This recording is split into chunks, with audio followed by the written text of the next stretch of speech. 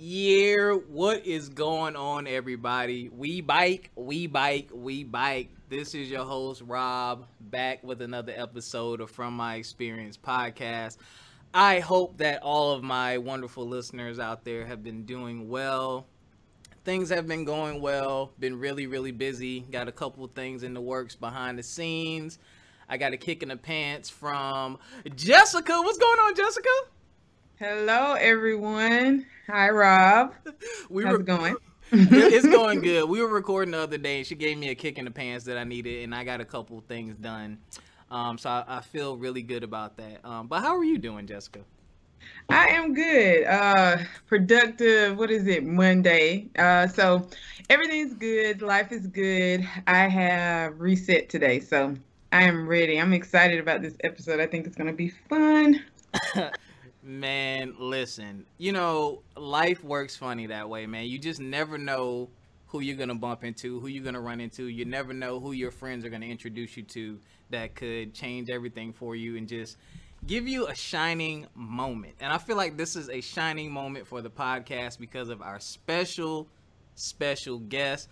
I need to give y'all a warning. Those of you who are new listeners, you're going to want to turn the volume down a little bit because I'm going to be laughing a lot. If you've never heard my laugh, it's highly, it's distinguishable, it's really loud. And I'm not going to edit it in post-production because I don't feel like it. So, without further ado, ladies and gentlemen, we have a very, very special guest. I have to give a shout out to my boy, Nick. Nick, thank you so much. That's my Xbox buddy. He's been on 2 episodes of the podcast as well. I had to shout him out for putting this together. But our special guest, ladies and gentlemen, has worked on the shows Everybody Hates Chris from the CW, The Bernie Mac Show on Fox, and Talk to Me on ABC.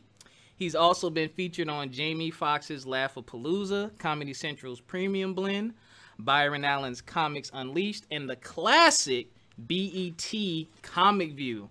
And hopefully, we gonna pray, hopefully coming to Netflix soon, he's also working on The Upshaws, and that is starring Mike Epps and Wanda Sykes. Ladies and gentlemen, we have comedian extraordinaire, Mike Estime. Yeah. Hashtag the black man. How much I've done. Thank you. I feel like I've actually done something. Appreciate y'all. You have.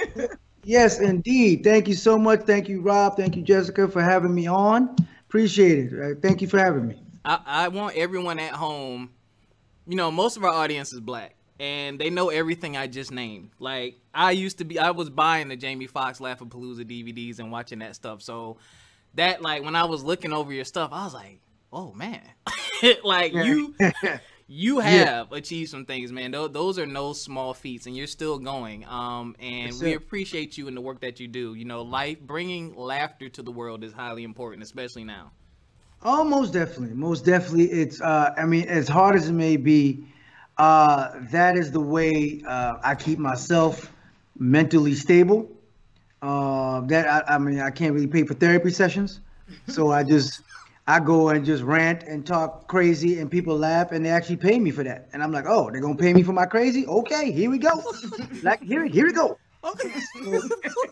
So we understand each other because I'm trying to get paid for my podcast. You know what we're doing? Yeah. So we have a kismet about ourselves. We have a nice little rapport. So I look at it as laughter is not only, it's like music. It can bring people together. It can be really show each other's differences, but at the same time show each other's likenesses and how we can laugh at those things. So that's what I try to do, and every now and then you'll piss people off, but that's how life is. It's like social media. You're not gonna please everybody. You can't please everybody. No. So I don't try. Question for you: where did your journey in comedy begin? Oh man, we going there, huh, Rob? Man, where did it start, man? I can't read all those achievements and accomplishments and not let the people know where you started. Okay, all right. Well, I started as a sharecropper back in no. During our songs when we sang our Negro spirituals. Oh my God. Overseer said, "You's a funny Negro." No. You's a funny. It, Okay. I don't know if I'm gonna make it through this episode. It started. No, seriously, it started. I would say the earliest memory I had when I knew I wanted to do this was when I was 16 years old, a junior in high school. And because I know I was goofy. Because first I love sports. I love sports. I wanted to play football, but I was too light in the ass. When you're 85 pounds, a senior in high school, you're really not. Damn. Yeah, I know. And I had a flat top too, so I looked like a damn pencil. So, and but not even a good number 2 Ticonderoga pencils. I look like broke ass pencils. The brand. Yeah, with the spread. Yeah, the eraser not that strong. Yeah, I wasn't even one of the good Ticonderoga. So I started there, and I said, okay, sports, but I made people laugh. From either my physical comedy or what I said.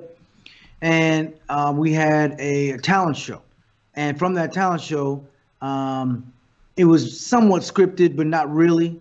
And I just started thinking of things off the top of my head, and people, were laughing. And this time, not at me. Usually, sometimes at me, but this time they're laughing with me and what I was saying, and they were just reacting, and just it was just I couldn't explain it, but it was like a feeling like this kind of feels right. I don't know what the hell's going on. I was too young. It was like, to get a little graphic, it's like, when I first saw a girl and then something happened down in my pants, like, what's going on? This kind of right. I don't know why I like it, but this feels kind of good. I don't know what's going on down there, but you lead the way. You lead the way. Not you lead the way. No, audience, fellas, don't ever let him lead the way. Yeah, don't ever let you. Yeah, that's the reason why I had a child out of wedlock when I was not ready. But that's another story for another day. That's what happened when you get led the way. You get led astray. When you led the way, you get led astray. I should put that on a slogan on a bumper sticker. You should. Yeah. That's good. Yes. Yo, my face hurts. Yes, I was not grounded. Yes. A lot of laundry was done in my teenage years. I'll stop right there. But it was that time when I said, man, this feels good. And then people started coming up to me and they were saying, you are so good. Oh my God, you should kind of do this. But I was like, I don't know. And it was funny because I never knew I was really doing some research because Eddie Murphy was my idol. Mm-hmm. Still is. And when I was 11 years old, I saw Eddie Murphy Raw. Now, I didn't know what he was saying. I just saw this. Yeah, not Eddie Murphy. I'm sorry, Eddie Murphy Delirious. That was the first one. Mm-hmm. In the red, when he was in the red leather. Yeah. And he was cussing and saying stuff. Now, I didn't know what he was talking about. He was talking about sex. I never even heard about sex. I never thought about sex. I was just looking at this one black kid and all these people just laughing at him, just laughing at what he was saying. I was like, that's kind of cool. Yeah. And then that's where it kind of started my research, and I just kept watching his movies, and I just loved his cadence and the way he just commanded attention and his confidence. And then fast forward going back to high school, I felt that. I was like, wow, so this is how it must feel like. And then I went to a senior year where I had my first stand-up, and I had my first bit was Romeo and Juliet if black people were in it. Oh, shit. And I said, Romeo, Romeo, where art thou, Romeo? And then the brother said, here I am, my fairest hoe. And it just went from there. And I just started just add something. And then I said something, maybe we should show our love by killing each other. I'm like, bitch, you crazy. I was saying like that. And people were just losing it. And mind you, now this was an all-white school too. Oh God! Oh my goodness! And I'm throwing this in there, and they were just rolling. I'm like, if I'm having white people, oh my God, you're hilarious, Michael. My God, and all this. And it was just the most gratifying feeling. And then from that point on, I said, okay, this is my calling. This is what I need to do. And my mother, Haitian Caribbean woman, she's like, you're so funny, baby. You should tell jokes. You make me laugh. I'm like, Mom, making you laugh and making strangers laugh. It's two different things. Right. Because I thought she was biased. But I told jokes at family functions, and I would imitate relatives here and there, and people would just vibe with it. And next thing I know, fast forward, I'm performing in colleges. I'm bombing in colleges, and I went to Howard University along with your friend Nikolai. Mm-hmm. That's how we met. And then I started doing this place called Mr. Henry, which was in Adams Morgan, which was in Washington D.C. Started performing there, and it just kept on going. And then from that point on, went to New York, started performing there, and that's where I got my first manager/agent. And when I did this big comedy festival called the Montreal Comedy Festival of New Faces, and I did that, and apparently I did well because I've never had so many white folks rush me, and not because I took something from them or because I fit the description. But they rushed me. Oh my God! Come on! And I was like overwhelmed, and I got signed by ICM, and that's when, from that point, I got on the show Talk to Me, and then also I did BET Comic View Live and things like that, and it just started snowballing, and I've been doing comedy ever since, and that prompted me to move to Los Angeles, where I continued it, and with entertainment, you have your ups and your downs. And when your ups are up, your downs are down. And I had my down moment. And at that time, it was like really low. And then that's when the Bernie Mac show came about. And it was just a small role. It was a small role. It was my line was under the sink. And because I was like some shady character that, found stuff lying around Bernie's house. And like, man, I was hit. And, Bernie like, I hit them damn cars. Where the hell you put them cars at? Motherfucker, where you put them at? And I said, and all I said was under the sink. Like, got it. And I booked it that way. And I was like, that's it. And I was like, wow, this acting thing is easy. I didn't know. Wow. And, how was that? Just snowballed. And then I was fortunate enough to get that. And then from that, I parlayed that into a nice little role on The Last Holiday with Queen Latifah and LL Cool J. And then I parlayed that into, from that, Everybody Hates Chris, which ran for 5 seasons, which was one of the best experiences of my life. People still call me risky. At first, I didn't, if no one knows, like I said, like you said, a lot of white folks didn't see the show. So if they said, they go risky, I'm like, oh my God, what does he have? So that wasn't a good thing. When he said risky, they were like, oh my God, should I take shots?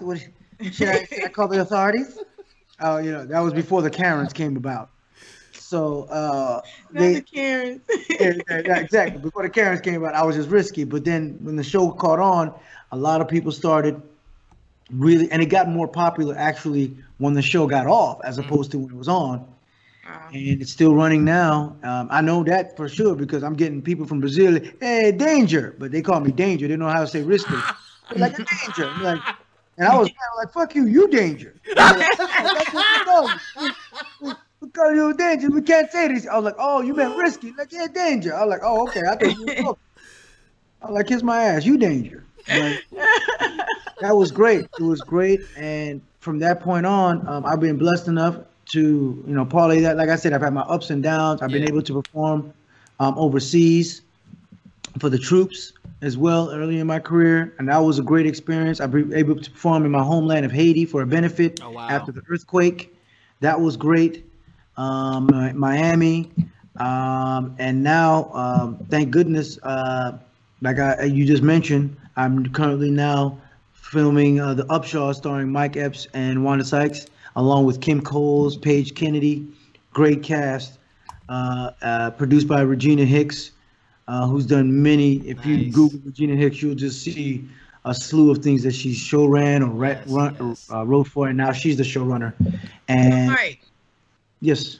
What out of all of those experiences, which one would be the most memorable or iconic for you? Like, which one you never forget? You always have this moment that it just pops back up to you. Whether it's on stage or a movie, like it's like, wow, I'm doing this. Yeah, it was two things. As far as stand up, it was actually the Montreal Comedy Festival. Um, that's where I said, okay, this is a different country because it's Canada. So I was like, okay, I don't know how my because a comic wants to make sure that their humor transcends, not Yes. just it could transcend boundaries, regardless of color, religion, and race, whatever. That everybody could unify and be able to relate to what they're saying. And I think the Montreal Comedy Festival was one of the times where it really popped and clicked for me, and said, okay, I belong. And that's where I really said, yeah, this is what I really want to do. And as far as my acting, it was definitely Everybody Hates Chris because you had Tashina Arnold, you had Terry Crews before he went crazy. T, I love TC, but come on, T. I mean, damn, someone take the damn phone away from him. I mean, don't even. I mean, shit. I mean, Did somebody take the damn phone away? Away from me. I guess him and Trump taking the hydroxychloroquine together. I mean, they talking crazy. But Terry Crews, Tashina Arnold, of course, Chris Rock came and directed some. Tony Rock, JB Smooth was on the show. Yeah. We had legends like Jack A. Harry, Ernest Thomas. I mean, we had people, and I was just so nervous. Right. And Debbie Allen one time directed one. I was just, jittery. I was like, oh, what if I say the line wrong? What if I do this?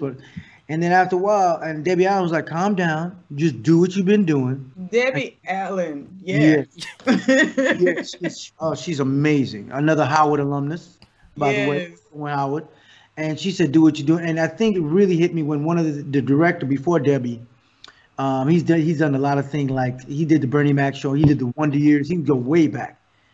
And my role was supposed to be just a guest star, and it became a recurrent. And he goes, "You're gonna be back." And a lot of times they said that in Hollywood, be like, "Yeah, okay, whatever, all right, whatever, motherfucker." Right. I've heard this before. I've heard this, motherfucker. Okay, it's like I was like going back to high school and goes, "Oh yes, I'll call you," and she never called. I'm sitting there. I call up the name. This number has been disconnected. Hello. That's exactly the sound. I'm like, this number is no longer in service. Please try your call again. I'm like, damn. I didn't know she worked at the phone company. God dang. She worked at the phone company. Okay, maybe I gotta try some. So, when they tell you it's gonna be all right, you think it's the Hollywood the same Hollywood, spin that they did. But lo and behold, I was back, and that was one of the highlights thus far in my career. And now the biggest highlight is Upshaws, which I'm going to do. And then hopefully, because we had to stop filming because of the pandemic, but we're now back in production. We had our table read. And like I said, we have Mike Epps. We got Paige Kennedy. Kim Coles is, Kim Coles? No, not Kim Coles. Kim Fields. Why I said Kim Coles? Kim Fields. I'm getting confused between my black girls. Kim Fields. If no one's doing that's wrong. That's wrong. I've been around these white folks too much. No, I'm just like getting confused between my black. Kim Fields, not Kim Coles. Kim Coles was on Living Single and Living Color. Yeah. Kim Fields, who was on Facts of Life and Living Single, she is on the show. She plays Mike Epps' wife, and she is amazing. Along with Paige Kennedy, who plays a friend of Mike Epps' character, Benny. He is amazing. I play one of the mechanics, Tony, who's just there, and it's just a great chemistry, a great cast, and now it just keeps getting better and better. And every time, more times, like how it is after 5 years, Rob, the first couple of times you're like a little hesitant. Okay, what can I say? What can I do? Yep. What can I say? And then after you get a rhythm going, it's like, oh, okay, I got it.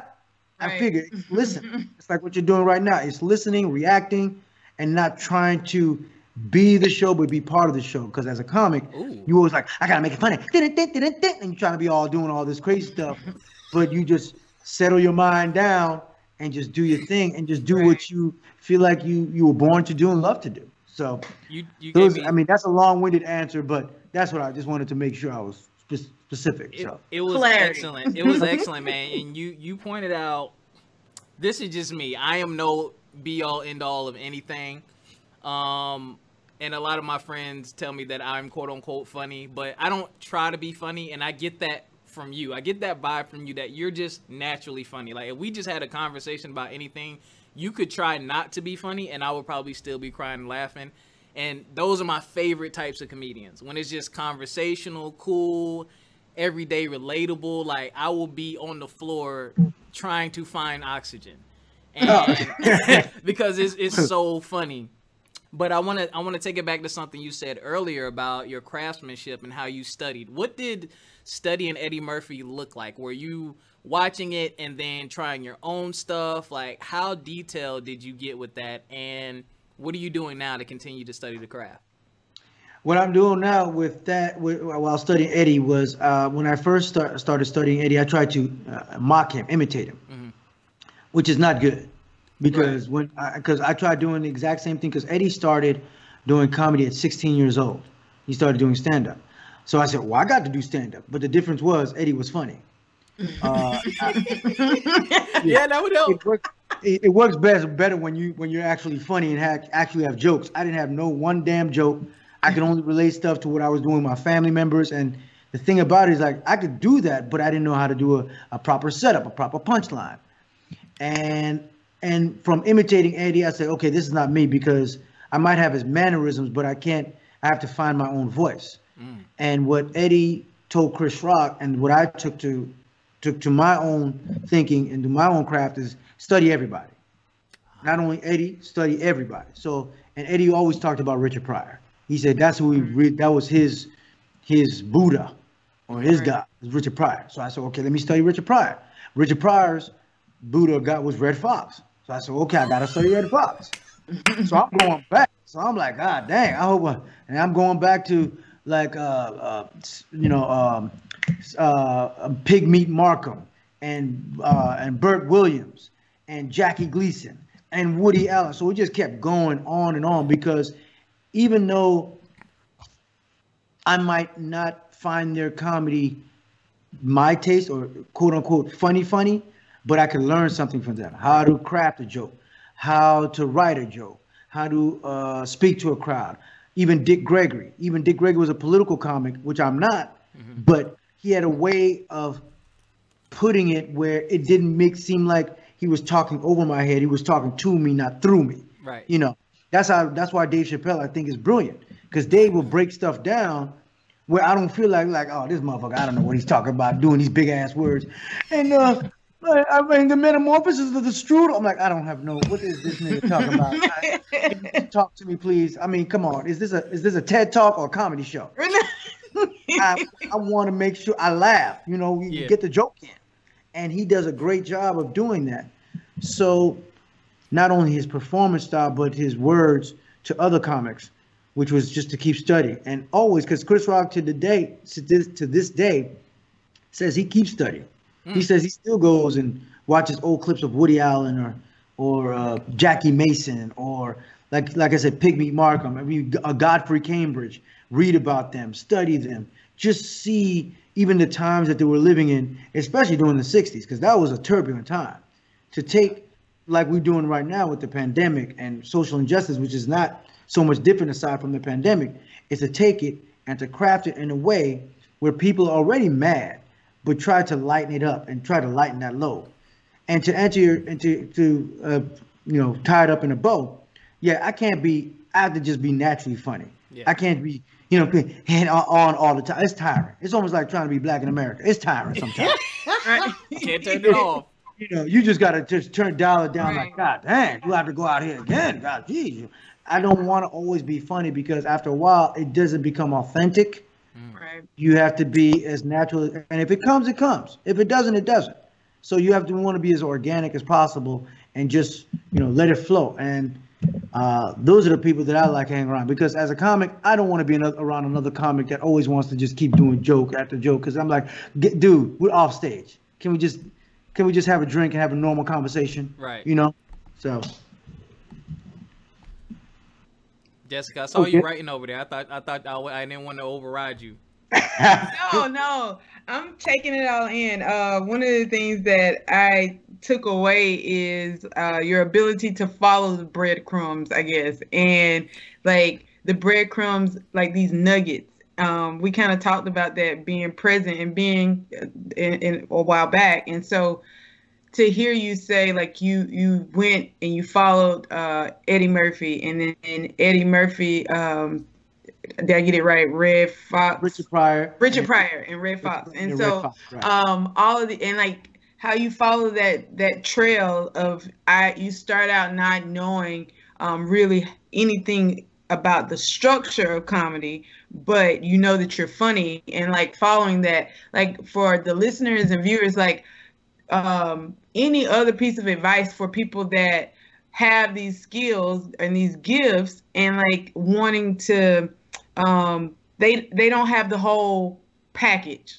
Like right. They just have one piece and they know they can identify something within themselves that's special or a gift, but how do they connect that to like their to keep going and keep going in pursuing that thing without feeling defeated by it? Well, the thing I would say, so you don't feel defeated by it, is to know your own voice, number one.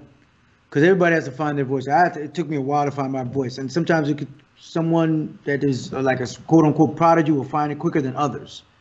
You can't get defeated because you have to understand that you're never going to have a great set or a great bit or someone has already done it.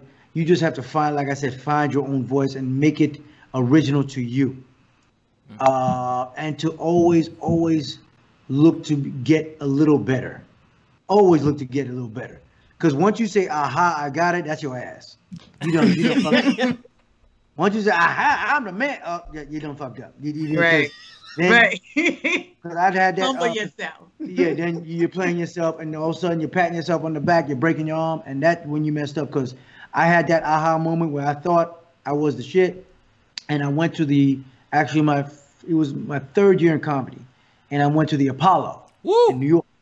Oh yeah, I went to the Apollo because I did great in DC. Because what you had was a show in DC to get you to the Apollo, the first stage before you even made it to the televised.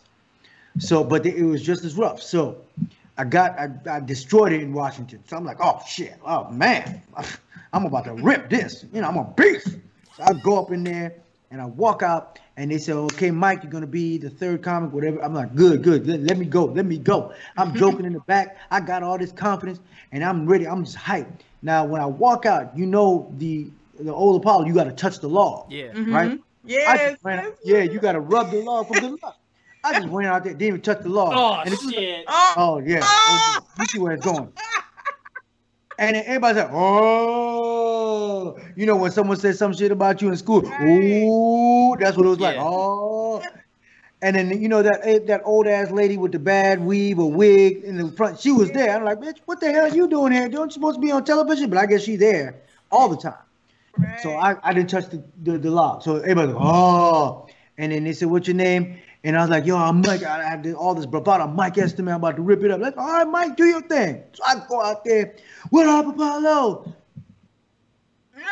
That's all I got. Everybody just, I'm like, uh-oh. I'm like, and then I was doing what you were doing with the mic check. Oh,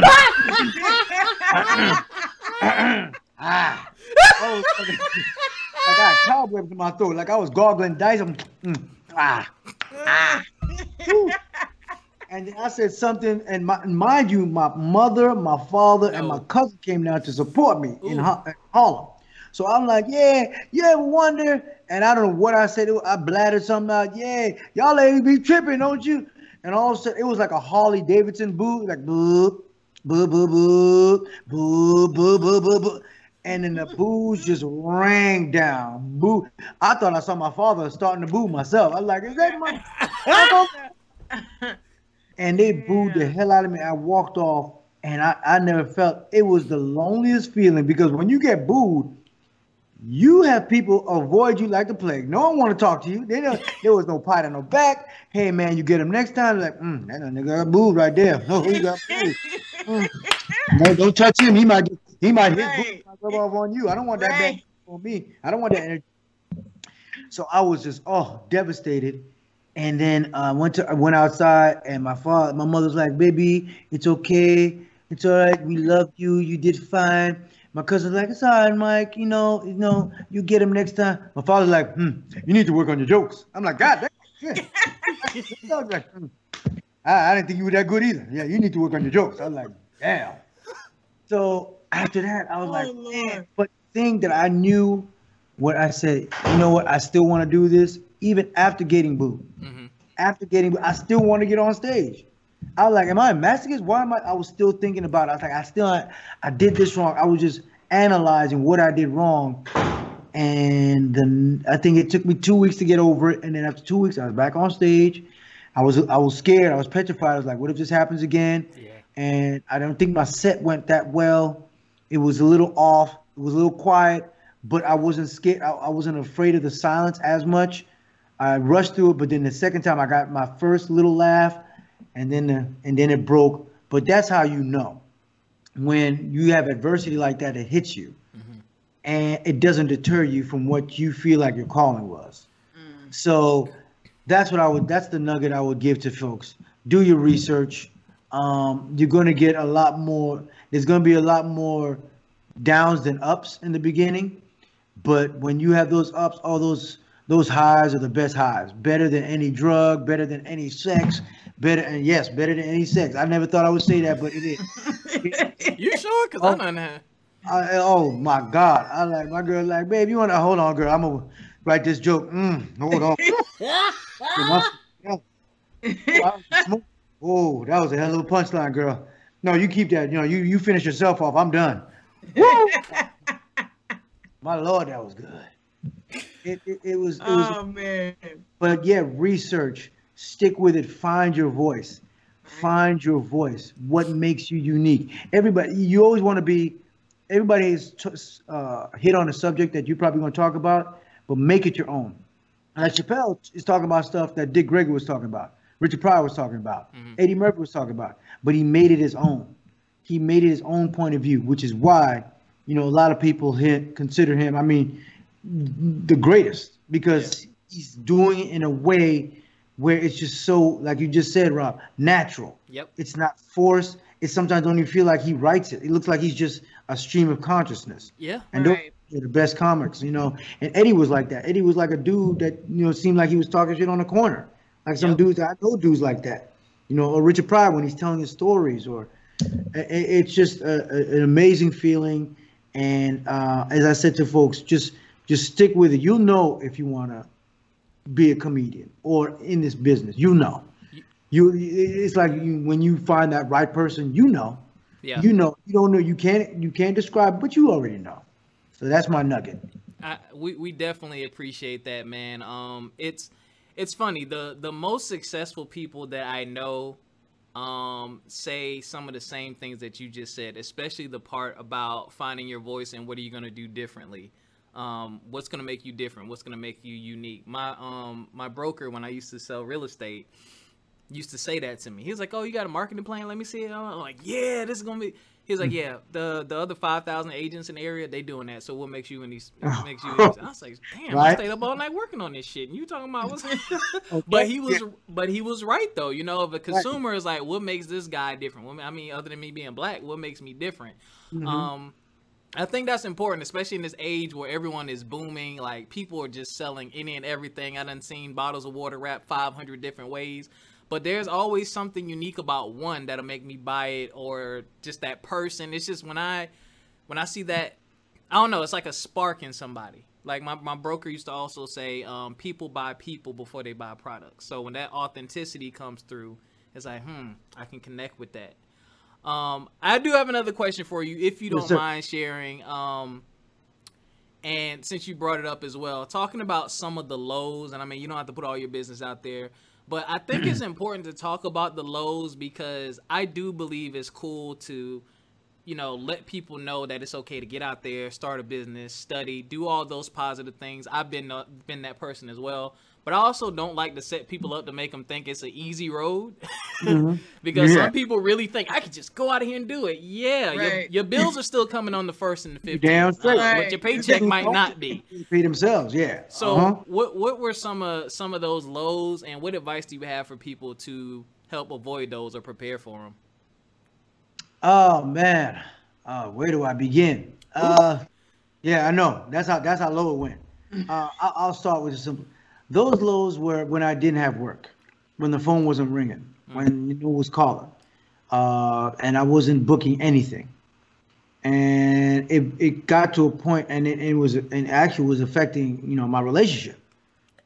It does affect your relationship with your lady. If you with your lady, your man, have children, it affects it because it affects your mood, because you're not working. You feel like your value is not being appreciated.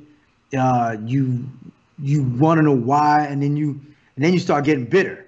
Ooh. That's the one thing that was the real low, when I started just getting bitter for other people, like this motherfucker. What the hell he doing that I can read?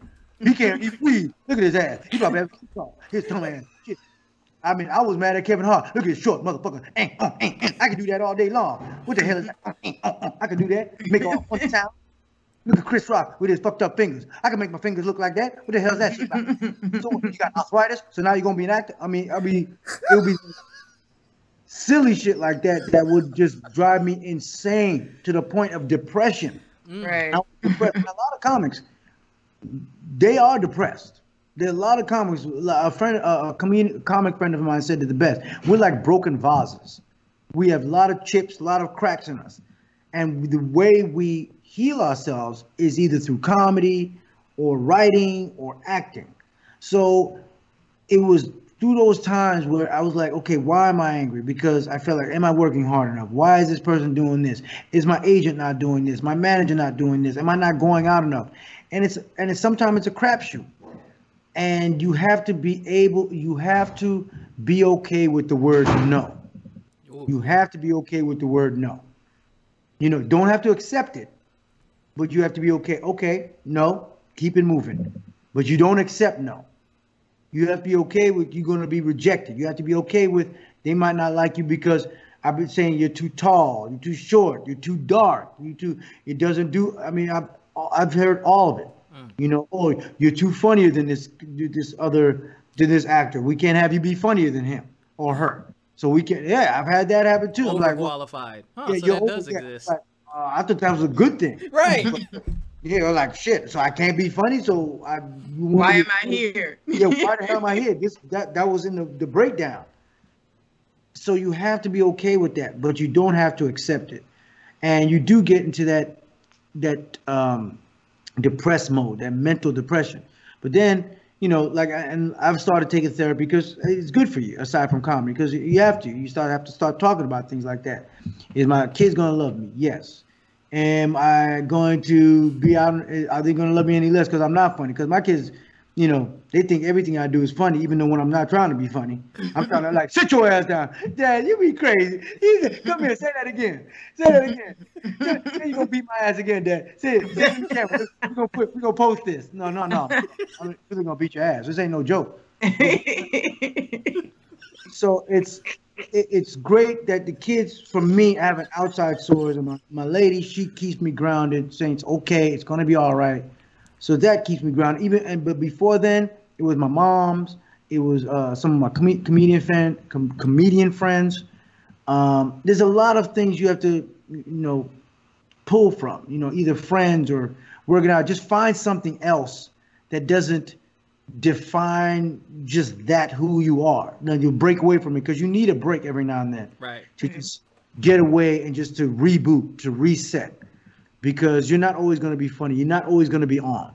And those are the darkest times I've had. Like I said, when I wasn't working, man, and nothing was happening. I was, getting my unemployment, and people weren't hiring, and my manager was calling like, I don't know what to tell you, Mike. They like you, but they don't. But all these excuses, and I would just get frustrated and just throw my hands up like, this is ridiculous. What am I doing this for?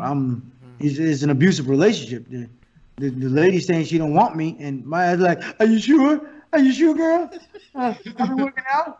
I've been reading more. I cut my hair. I put skin lightener. I got a penis enlargement. What's going on? You think I can make it happen? No, it's not worth it. Really, it is. It just you have to be happy with yourself and be okay with yourself. That okay, they said no, but that's not the final straw. There's someone out there, and that's why I said I pull from, aside from Eddie, other people like Keenan Ivory Wayans. Yeah. I mean, they had to go through it. I mean, the first family all the Wayans. I mean, I might not be big fans of the comedy, but what he did to bust those doors open, and say this is what I think is funny. To Robert Townsend, the same thing. He did his first movie with overdrafting his credit cards. Mm-hmm. I saw that. Yeah, it's crazy, but he just believed in it so much, and he had the people around him that believed in it so much that it pushed him, and it became a cult classic. And those things inspire me and let me know that I'm not alone. Right. That's one thing you have to realize. You're not alone. It happens. You're not always going to be on. So just have to stick with it. And if you really, like anything else, it's a relationship. If you really, really love it, if you really feel like this is what is meant to be, you will stick and try to make it work as best you can and exhaust every resource you can. As long as you don't hurt yourself and just make yourself crazy. But that's the lowest I've been. And that's another nugget I would tell people right there. Just it's okay to hear no. It's okay that people say no to you, but don't accept it. Do not accept it. Nope. That resonated. I'm glad that you brought it back up as a nugget, because I mentally and I was holding on to that. So that's a good one. Yes. Don't accept the no. Nope. Never accept the no. So back to the brighter side of things. Okay. And doing a little bit of research. Now, it said that in your bio that your views on marriage, sports, and politics will have people in stitches. So I just want to know what the look on your face is like. Oh, I'm about to tear this shit up. You got me in the starting block, bro. You got me in the starting block. I just want to know. On your mark. On your mark. I'm already. I'm not even going to false start right now. I'm flow joining right now. It's funny. Both this bitch. Here we go. Let me loose. Yes. I want to hear your thoughts on on marriage in particular, because I've been doing a lot of research. Newly single, just did a whole series about men and women and toxicity and all this stuff. What are some of your thoughts on that? And you kind of referenced that, use it as a reference point when you were talking about the lows and the work you got to put into it as well. So, man, when you're trying to balance a career and relationship, you have to definitely have the right partner, bro. Yeah. Because think about it. I mean, thank God Martin had, Coretta and Malcolm had Betty. Because you don't want, Malcolm coming home and like, what you been doing, marching, nigga? Mm-hmm. Okay. You don't want to hear that all day. Exactly. Like, oh, come on, man. Baby, I'm trying to find a dream. Yeah, dream. You know what a dream is? Dream is food on the table. He had the right person behind. Yeah. It's I look at it as more of a superpower, where it's like your go-to, your if for the old heads out there, remember, like Popeye the Sailor Man, and he had a spinach. Yeah, he had a spinach. Took that spinach, and that was his food. I'm an old head. Yeah, me too. Still love I'm that. an old head too. That's why I reference it. I think you should. And if you don't know Popeye, Google it. Go to Netflix or Cartoon Network. Do what you got to do. But it's a classic. It's the Popeye spinach that gives you that boost. It's difficult. It's not easy, brother. It's not easy. It's not easy. I'm not going to front like it is. Mm-hmm. It's a lot of work. It's a lot of ups and downs. But like I said before, if you want to make it work, if you are committed to make it work, then it's going to work. But if the lines are the stars aren't aligning and you're thinking one way and she's thinking another way, then you have to reevaluate, because the thing I always tell them is that you both came as individuals first. Yeah. You have to think of individuals first and be able to love yourself first before you could just spread that love to the other person. So that's where it has to happen. And I had to learn that for myself. and I'm still learning it in my career, and I love my career, and I try to balance that out and try to implement or show, look, I love this career, I love you just as much, but I kind of come as a package, and I hope you can understand that one doesn't outweigh the other. You come as a package, and I need you for me to get to that next level. Wow. So that's the main thing I always concentrate on. And we've had our, battles about it. And after, after a few times, like I've been married about 18 years, and I've been divorced for about 14 of them. So I was like, oh God. I'm like, shit, I'm leaving. I'm out of here. I'm like, wait a minute. She making most of the money. Hold on. Okay, let's talk about it. Okay. I said some things that I may have gone overboard. I apologize. First and foremost. Let me look at myself. What you want me to do? You want a foot rub, baby? You want me to do some dinner? So it takes a minute, man. It takes a minute, but it takes. I just heard on the show, another show. It takes vulnerability, which I'm still learning. To be vulnerable, to be open, and which is funny coming from an actor, that's our main thing. You got to be vulnerable. Yeah. Here I am, like you can't be vulnerable because on stage, as a comedian, you're showing one side of yourself. But the thing that makes, again, going back to Richard Pryor, Red Fox, and and Chappelle, and even Robin Williams and Jackie Leese, they were vulnerable. You could relate to them. That's why you're like, yeah, I feel the same way. And what they're saying isn't malicious. It's what they feel, but they're always trying to understand. They're saying they're not perfect, which nobody is in this world, especially comics and actors. We're not perfect, which is why we take on roles, which would be either comedic or dramatic, and trying to take on roles to understand ourselves along with the character that we're playing.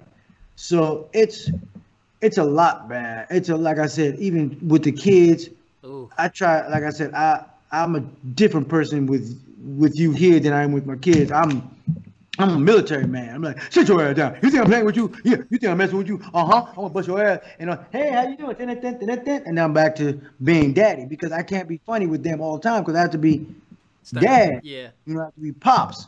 I have to make sure their homework is done, especially with this, online learning, which is kicking my ass. I ain't lie. I mean, shit. I'm like, I'm looking at it like, Daddy, can you help me? Like, ooh, okay. Mic check. Preposition.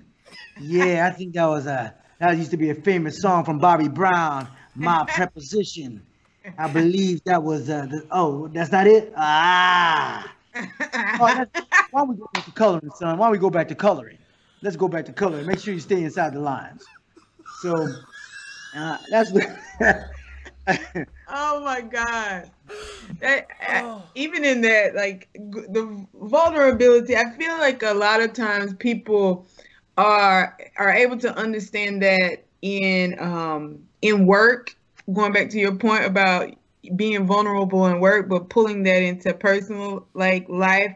How do you use, I guess, in parenting and the relationship, like how did you realize that you needed to be more vulnerable in those areas? Well, actually, I'm still learning. Mm-hmm. I'm always learning. And it was funny because my 8-year-old, he comes to me and goes, Dad, I'd like to speak to you. That's how he talks. Wait. Dad, formal. Like, what? It's very important. Father, I'm glad we had a chance to sit down and speak this way. He goes, Dad, because and the thing about it is, kids because I have 4 children. And the youngest one, along with the oldest one, are very in tune with their feelings. And the youngest one told me, because like I said, we're doing the learning thing, and I got impatient and I called him a dummy, which was wrong. And he goes, Daddy, you called me a dummy, and that hurt my feelings. That really hurt my feelings. And at first, like, get your bitch ass out of here. Talk about you. That was the initial thought in my head. But and I said that, and not in so many words. But then I was like, Mom, nah. And his mom said, look, he's sharing with you. He wants to talk to you. And that was where I was like, okay, this is where I need to be vulnerable. And I can't do the exact same thing my parent or my father did with me. Yeah. Because he was just mimicking what his dad with him, which was, shut up, dummy, smack you in the back of the head and smack you and spank you, get me that switch or throw a shoe at you. That's how they raised us. And they figured, oh, you know, and I feed you, I clothe you, I got a roof over your head. That's enough. But that's not how, that doesn't mean that it was right. Right. So that's why I said I have to be more vulnerable, be open, because not in being more open and relating more to your kid makes a better relationship with your children. Right. And that's what I was learning. And when he came to me and he initiated the conversation, it touched me. And I said, okay, if he's taking this much time to share at 8 years old how he was feeling, I should be more receptive, because I always told him, you don't have to give me respect because I'm your father. I have to earn that. Just because I'm your father doesn't mean, oh, you respect me automatically. Right. If I haven't earned that respect, just like any other adult, if they don't respect you, there's no reason why you should respect them just because they say, well, I'm older and that's it. That doesn't garner you any respect. Well, I'm older. Shut your mouth. You know, that doesn't make any sense. That's how I feel. Yeah, exactly. Yeah. I mean, it doesn't garner that. So he garnered my respect by coming to me and sharing with me. And I wanted to garner his respect by saying, you know what? I'll make a deal with you. I won't do that. I apologize. Doesn't matter if they're how old, young they are. You still can apologize to a young kid. Man. Because they need to understand that they'll be able to come to you, and hopefully as they grow as human beings, that it's all right for men to say, yo, my bad, I'm sorry. Right. Not to be like, man, get the fuck out of here. You know, it's all good. Come on. No, you have to say I'm sorry, because they want, you know, they need to feel that. They need to hear that. Yes. What you're saying is infinitely important. That's, you know, granted, you're not the same age as my dad. God rest his soul in heaven. That's how my dad raised me. I just talked about this on my last episode. Like, that's exactly, like, he sat me down. He had conversations with me. He taught me how. That's why I'm so good at this. Like, I've been talking all my life. And he taught me to explain myself. Like, I could have straight A's. And this was when N64 was out. Love Nintendo 64. If I want that new game, okay, tell me why I should buy you this game. I'm like, shit. I wasn't prepared. Exactly. I come back with bullet points, Dad. I mean, that's what my son did. My son, my oldest son, 17, he would ask me for a dog. I mean, this was he's 17 now, but he's been asking me for a dog for like, since he was 9, 10. And I was like, no, you ain't getting no dog. Why are you going to get a dog? And I was like, you're not going to clean up after it? You're not going to do this? Because I'm going to be raising that dog. No, you're not going to do it. So fast forward, he wrote up literally a bullet point, like a PowerPoint presentation. He's like, Dad, I'll show you why we want a dog. And this was during the pandemic. Number one. And he went through it, the whole thing. And I said, you know what? If you go through this whole thing to explain to me why we should have and need a dog, damn it, I should be open enough and receptive enough to say, yeah, let's go get a dog. You put in the work. You put in the work. I should be rewarding you for doing this work. So that gave me, I was like, yeah, man, let's do it. Let's do. You broke me down, and that was more impressive. You broke me down. Maybe I'm tired. I just woke up. I don't feel like dealing with this shit. I haven't had my juice smoothie with protein. I'm fine. Let's do this. But it was impressive. What did you get? Huh? Oh, we got a pit. We got a pit terrier. He got and yeah, he found her at the LA shelter. Yes, adopt those shop. Yes, he did. He adopted. He pulled her up. He did the printout. We went there. He scheduled the time we were supposed to meet. They brought the dog out. Wow. He did all of that. He did all. Yeah. And the dog's name? I'm clearly I'm a pet lover. Oh, okay. Zizi. Her name is Zizi. Yeah, it was Zara, but we call her Zizi. Zizi. So, yeah. What happens is, just like I said, he ain't picking up shit. I'm walking him down. Morning and night. I'm feeding the dog. Yeah. So everything that I said when he was 10 years old came to fruition. Yeah. So. But right now, I'm in love with that dog. So I say, fuck it. It's done. It was done. For you all along. It was for me all along. I got me because I love to run, and so I got a running partner now. So I saw that. So about you run as well, Rob, right? I would define mine as a brisk walk. Oh, you walk. So I started the pandemic running. I went to school on track scholarship, but do you run in the winter? I'm trying to get advice on that because I'm really about that. not. I A don't winter think runner. it's in my soul to run in the winter. But do you run in the winter? Okay. Well, luckily not because I live in Los Angeles. Oh, yeah, So you don't but get when it much does, for winter. but I have run in the rain. I have run in the rain. There was one time where I've run marathons like 10Ks. Oh, you It's my serious? first marathon I run in Long Beach. Yeah, I did 10Ks, which is 6 miles. I've run half marathons, and for some reason we did one on the beach. And this day it was raining. The wind was coming in sideways, and I'm thinking about, well, they're gonna cancel this race, right? I'll cancel, right? And the person's like, all right, on your marks. Like, no, you don't, Mark, go home, right? We're going to cancel it. And go. And we ran in the cold. And it takes a different kind of mentality. I was like, okay, I'm cold. My hands are freezing. But people running like, and they were just going into it. I'm like, oh, okay. And that's what made me love them. Like, okay, it's a mentality. It's a discipline that you have to have. And from that point on, I was just into it because I saw all these people pushing themselves, pushing their bodies to doing things that they weren't, that their bodies, I know physically we shouldn't have been out there, but they said, no, we're going to do this. We're going to finish this.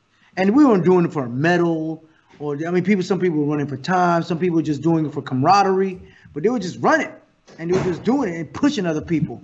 And it's almost like kind of like, I guess, why I like sports and that so much is like the tying back into entertainment. It's like you have to push yourself, Right. know your limits, test your limits, push those limits, see how far you can go. And that's what I do. And yeah, I mean, sometimes I'm like, this is stupid. Why am I doing? My feet hurt. I'm tired. Oh my God. Oh, things are starting to flop out. I got my drawers out. I got a wedgie. I want to take this. I want to go to the bathroom. You got all this, but you just, you just doing what you have to do. And it's meditative for me too when I run. It's meditative because then when I finish running, I have all these ideas, flood of ideas, because they talk about the endorphins and all that starts happening. And I start having these ideas, and I'm like, oh, let me write this down. Oh, I should do this. I do this. I don't drink coffee, so that's my morning coffee. Mm-hmm. I'll run. I just get it, whether it be 20 minutes or 40 minutes or however long I feel like running. At that day, it's just my adrenaline rush, and then I'm ready to go for the day. But yeah, I got my dog. She run with me. Now, the first time I ran with her, it happened to be like one of those mini heat waves. It was like, we went running at 8 o'clock in the morning. And at that time, it was 85 degrees at 8 o'clock in the morning. And I was like, ooh, it's kind of hot. But I ran with her. This was like our third day with her. I'm like, come on, girl. We're going to do this. We're going to do this. And the sun started coming out, and her little tongue. Now, I know if she could have talked, she's like, nigga, slow down. That's what she wanted to say.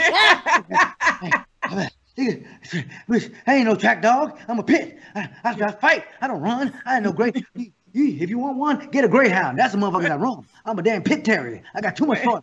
And then after a while, she just laid down. She's like, fuck it. She just laid down. She said, fuck it, I ain't running no more. I'm like, oh, girl, I'm so sorry. We were on the trail. I had to call my wife to come pick us up. She like, and then you know what he did? He looking at me. If I was trying to bite your ass if I was so tired. I can't breathe right now. I was just, oh shit, give me some water. So it was. That's how much I love it, man. But she's getting used to it now. We're starting to do a mile, 2 miles. We'll do a walk, run. She's getting used to it. But that's my running partner. That's my girl. And and like you just said, with the pandemic and. Hey, I can run 2 marathons at this point. I'm serious. I've been running so much time because I train my little boys because they play soccer and basketball. And so I was like, you ain't going to be playing Fortnite all day and getting Fortnite ass, sitting on your ass, saying, oh my God, I'm laggy. You ain't getting no Fortnite ass on me and playing, Brawlhalla and all this shit. We're going to do some exercise. Yes, that's important. Get out there and let's do some work. So I've been working with them. Working out and just really, staying in shape and just having fun. And plus, I'm an actor, so this is my money maker right here. I got to keep everything tight. I can't become, I can't have that quarantine look like. You couldn't find one barber, not one. I'm like, yeah, nah, just, you don't got no clippers at the house, nothing, really. Damn. So I just want to make sure that I was looking tight. So that's the main thing that I wanted to push. But yeah, it's always for me. It's always about pushing limits. It's always about testing your limits. See how far you can go, and whether it be comedy, run, exercise, something, anything. It's always. I mean, my lady always talked about that's my ADHD talking, but maybe that is because I'm always wanting to find some activity. I always want to find some kind of, I guess, an adrenaline rush, something to pique my senses. You're creative. You know, You're creative. always creative, always think it's creative. And even my son said, "Dad, why don't we do a sketch?" And I perked up. I'm like, "Oh shit, let me start writing." Yeah. You know, and he just wants to make it fun because he sees these YouTube sketches. I'm like, "Son, we could do that." And like, yeah, let's do that. Yeah. I'm like, yeah, you're watching these motherfuckers do all this crap. We could do the same thing. I got a camera. You know, we'll put some stuff. I'll direct you. And now he's like, which is a good thing. He's bugging me, Dad, when we gonna do this next sketch? Because we did a sketch about cool. playing, and he got a lot of views, and his grandpa, you know, called, and my father called, and other people saying how great it was, and he got the bug. So I was like, all right, here we go. Wow. Yeah, so it's fun. No, it's a lot of fun. So yeah, he's feeling he's getting the bug, and we're starting to write some stuff up, and we're actually gonna, like, after I come home from work from the Netflix show, we're gonna shoot that sketch. Like, I'm gonna write something up for us, and then I'm gonna show him how to edit it and put it up. And excellent. And and the next generation, like, building. Yes, indeed. Yeah, and like I said, hey, if he makes it, well, he won't make it because I'm gonna sabotage his career because you ain't making it before me. Man. No, that ain't gonna happen. I'm gonna get my star on the Walk of Fame. No, fuck that. I'm sorry. It sounds petty. Yes, I am petty. That's terrible. I told you I'm working on stuff for myself. I'm working on myself. You did tell us, you warned us about that. And where can we find the YouTube clip? Oh, my son. Oh my God. I will share that with Rob. I will put that on. Yes. Yeah, I have it. And I have it too. So I'll save that with you guys. I'll share that with you. All right. I only got a couple more questions. Jess, you got anything else? Before I don't. I only got a couple more questions. I know you're a family man. I don't want to get you in trouble with the missus. It won't be the first time. Don't worry about it, man. I don't get in trouble. I'm used to it. Two things. Your podcast. Tell us about your podcast. You have a podcast. I have a podcast called Balls in Your Face. It's a sports slash comedy slash culture podcast where we talk about, we're sports fanatics. We talk about what's going on in the sports world. We talk about what's culture. We just finished talking about the whole Ice Cube, I guess, quote unquote controversy with him. I need to read that. Yeah, meeting with Trump, based on his black agenda, and Trump calling or reaching out to him, and Ice Cube accepting that request, and we went back and forth why we agree, why we disagree. So we talked about that. We've talked about LeBron. We're LeBron James fan when LeBron finally won his ring, and we talked about the LeBron haters and the LeBron lovers. Yeah. We talked about Dr. Dre and the divorce with his wife, and how someone needs $2 million for a hairdresser or whatever the hell she needs. I don't know what fucking kind of hair you need $2 million to fix your hair. I mean, damn. I'm like, he said, I mean, damn. I mean, come on. So we talk about that. So we call it Balls in Your Face because, like anything else, when you get a ball in your face, it kind of wakes you up with the truth. So we just and we love sports, but it's centered around sports fanatic because we're going to talk about the big three that Ice Cube talked about as well that he has. Yeah. So we pretty much cover the whole gambit. It's open. It started off as a sports talk show, sports comedy talk show. We talk about comedy and our comedy stories, but we try to encompass everything. You know, anything that we want to talk about, what we have, what I write in my notes. Hey, we got to talk about this. We definitely got to hit that. And we're looking to have that. We have our producer, Warren Thompson. He's editing right now. And you could look up that on not only on YouTube, iTunes, and we're looking to put it on Amazon, which has a new streaming service. So we're trying to do as many media platforms out there just to get the word out there. And just like I said, with this pandemic, for me, what it's done for me is it either could do one thing. It could crush you or make you more creative. Yeah. And I've chose to make it more creative. At first, I was depressed as hell. I got to be with these kids, and because there was a time I was like, I really don't like these kids. I really don't like them. I really want to leave right now. But then after a good 2-3 weeks of talking myself off the ledge, it taught me how to be creative and really appreciate who they were as people, and then also dig down deep and find some creative side of me, which is why I did the podcast. And also I did a web series. It's a few years ago called All for Love, which was based on my relationship with my wife. She's South Asian, and how we met, but it's loosely based on that with us dating. You can find that on Amazon as well. And we're pitching that also to try to make it hopefully to something, a series, and flesh that out hopefully with Netflix or Amazon or any other streaming platforms. So yeah, that's what we're doing right now. We're just always constantly just moving the needle, trying to add to our portfolio, add to our resume. So awesome. Yeah. Wow. Yeah, I know. It was long-winded that, but that's what I wanted to share with the podcast and with the Upshaws and things. And it just doesn't stop there. But like I said before, with this pandemic, it was as I like to call it, God's global timeout. Yeah. Where you need to sit your ass down and really see what's important. Yeah. And I'm glad you touched on that, because I said no, I didn't have anything, but that was you had my one. question. It was like I wanted to know your experience of the pandemic, and like I got it without asking. So the universe provided. I manifested it in my thoughts. There you go. Yeah, you manifest your thought, and then I wrote it down. It literally says pandemic and experiences, and then you gave it to me. So it's been a blessing. I understand the whole with the dark side of it, which is the unemployment and the deaths and things and of that nature, and that is horrible. Mm-hmm. And I'm not gonna get political because I think we've all done that, and I'm tired of that myself. Right. And so on the flip side of that, I look at it as, like I said, I've had enough time to spend with my kids to really understand what was going on, not only in schooling and in their life, to have conversations, and I have my down times and my down days and my up days. But how do I cope with that? Like I said, it forced me to, look deeper. Okay, what can I make better of myself? What have I been neglecting? Asking the questions that because you're always on the move, you don't really have time to really sit down with yourself. With yourself. Remember when old folks like, sit your ass still, sit still. Yeah. Right. Yep.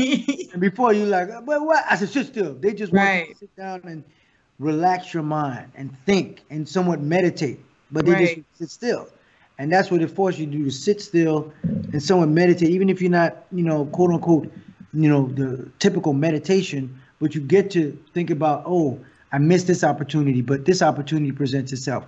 What does this sign say?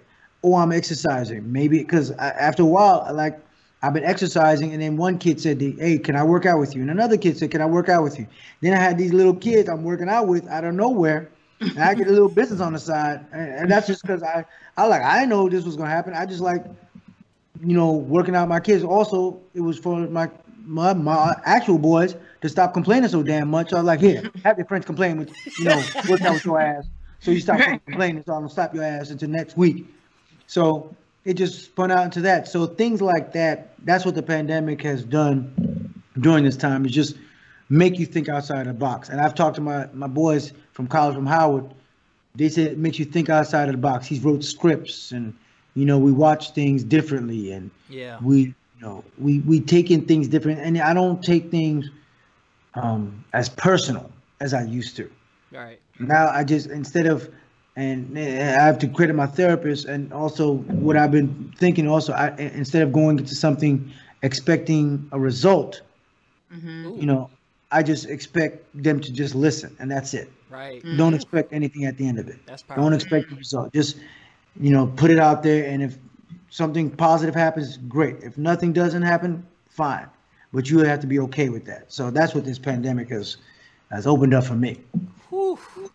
Man. Thank you for shining a light on mental health too in the Black community, because I am an advocate for that. I go to therapy, and I think that a lot of people are apprehensive about that or what that looks like. So just Mm. hearing you openly speak, I really want to like say something there because I think that we need more of that.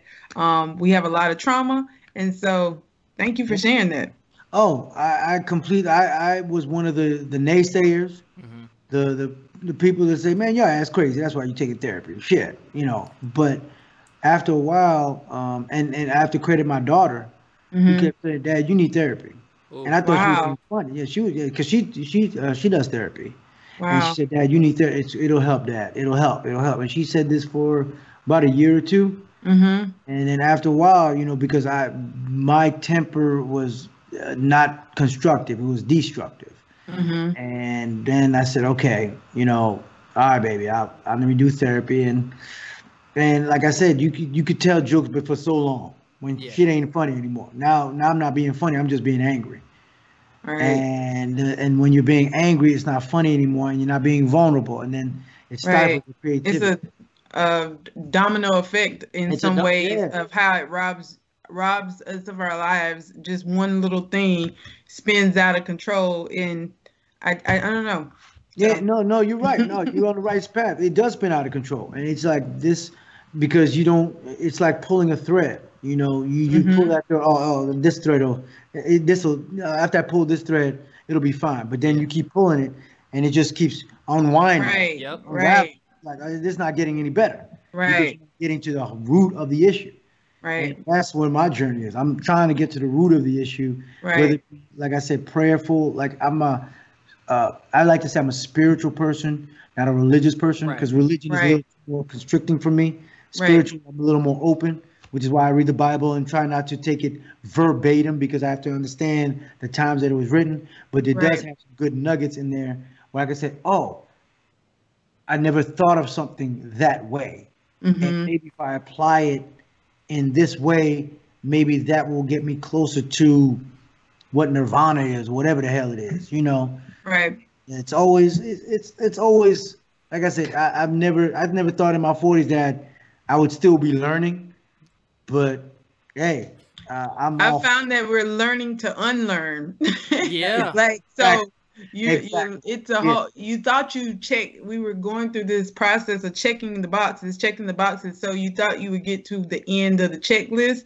And I think as you become whole and you're working on being more whole, you find that you're unlearning these processes. Like, no, this doesn't just equal that. Like you have to look at the situation as it is and all in its fullest context, not correct. just check. So. Yeah, exactly. And I've been, and it has helped my relationship honestly Great. with my Great. my lady and my kids.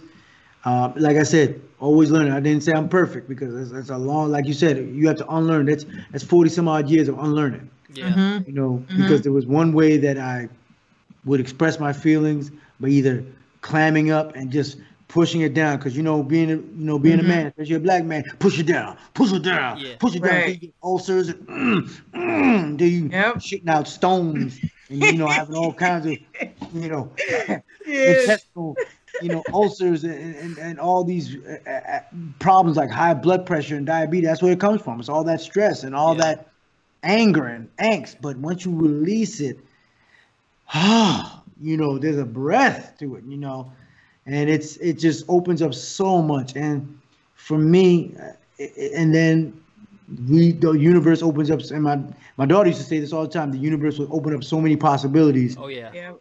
once you allow Once we yourself, let go. once you let go. Got to. Yep. And damn it, hey, she was right, and How old is your daughter? she is 26. Yeah, I Very have amazing. 26-year-old baby. Even though I Wow. call her my baby, yeah, Yeah. 26. So No, no, it's great information. Great, yeah, great, she's great. wise beyond her years, but there and like I said, always learning, whether it be comedy, life, exercise, is never too late. I'm always reading, and I've read more than I have ever have in college. Oh yeah. So, Same. yeah, yeah, I know. Same.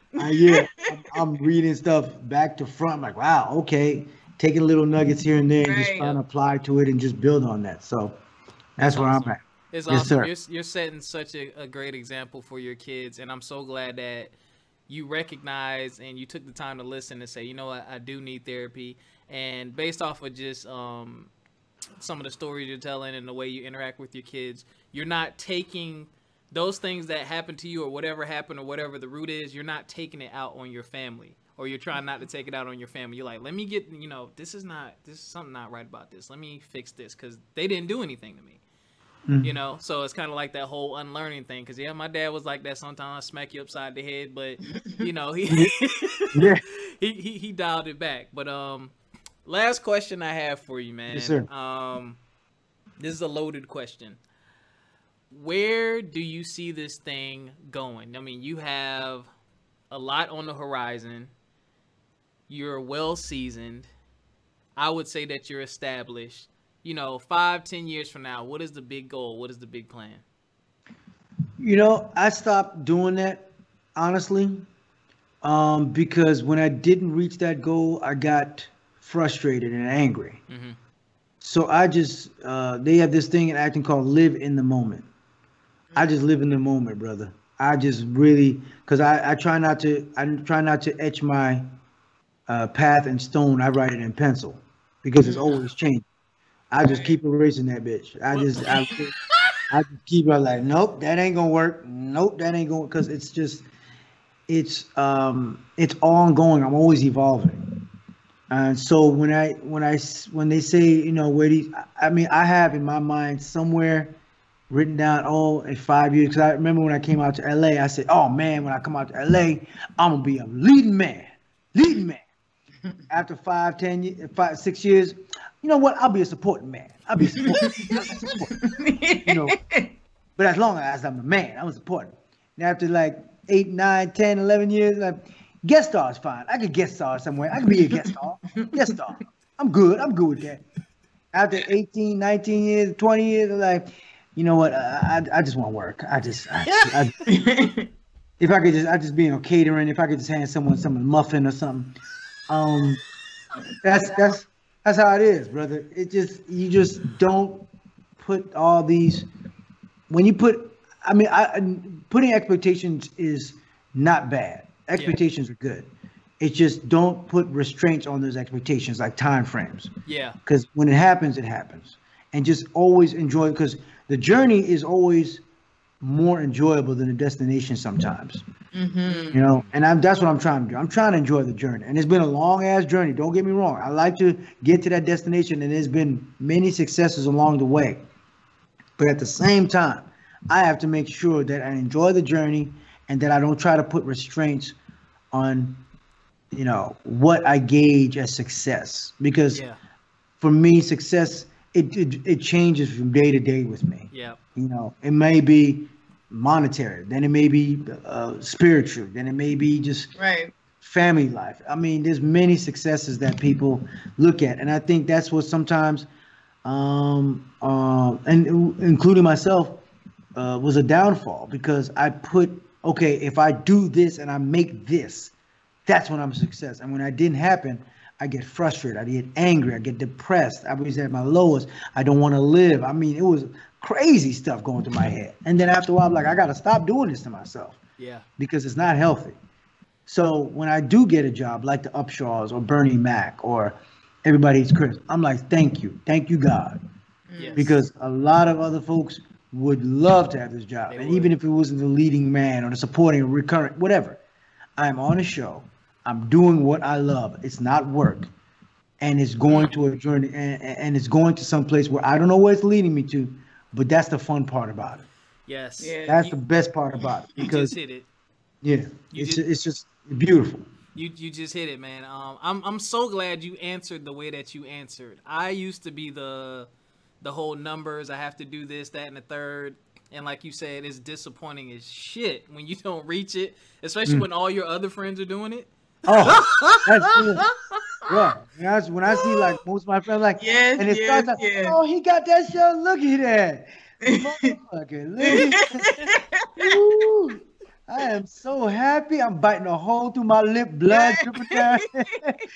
Woo! And then I got that glory tear from Denzel Washington in that old movie because, yeah, I'm so happy. I am so happy for him.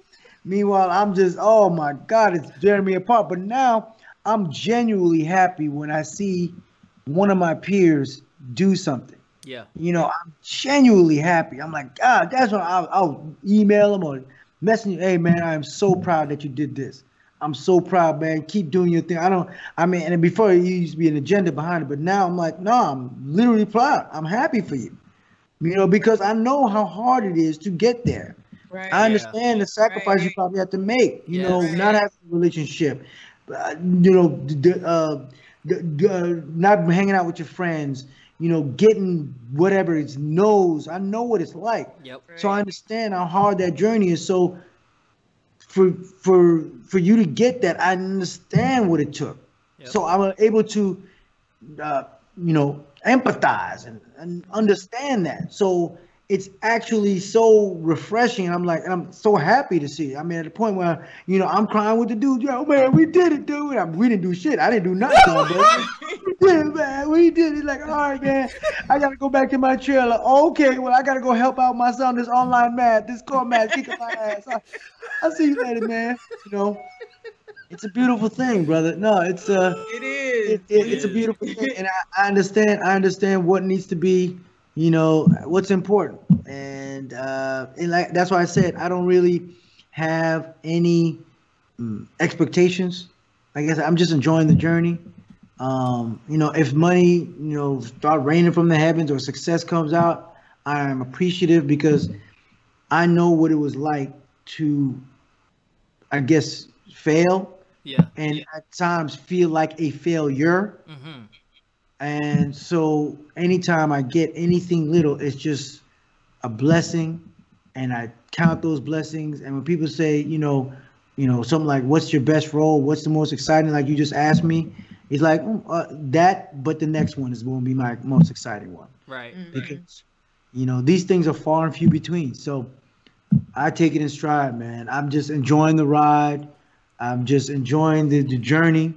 And then if I'm able to help out my fellow man, woman, child, whatever, I will do that because I understand the blessing that I was given, and it's my opportunity and my duty now to share that with them, to share that with whomever, and to just bring them up, and hopefully they pay it forward.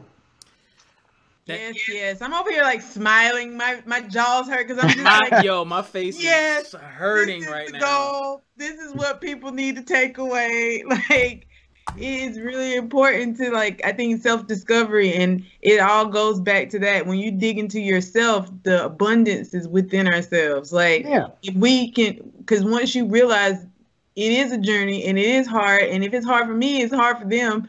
And you find happiness in other people's stories. You find like that connection, and like I think that all of those little pieces like is where the success really comes from, because you're experiencing it and feeling it and participating in it in such a deeper level. So yeah, I'm like, cheese. Yeah.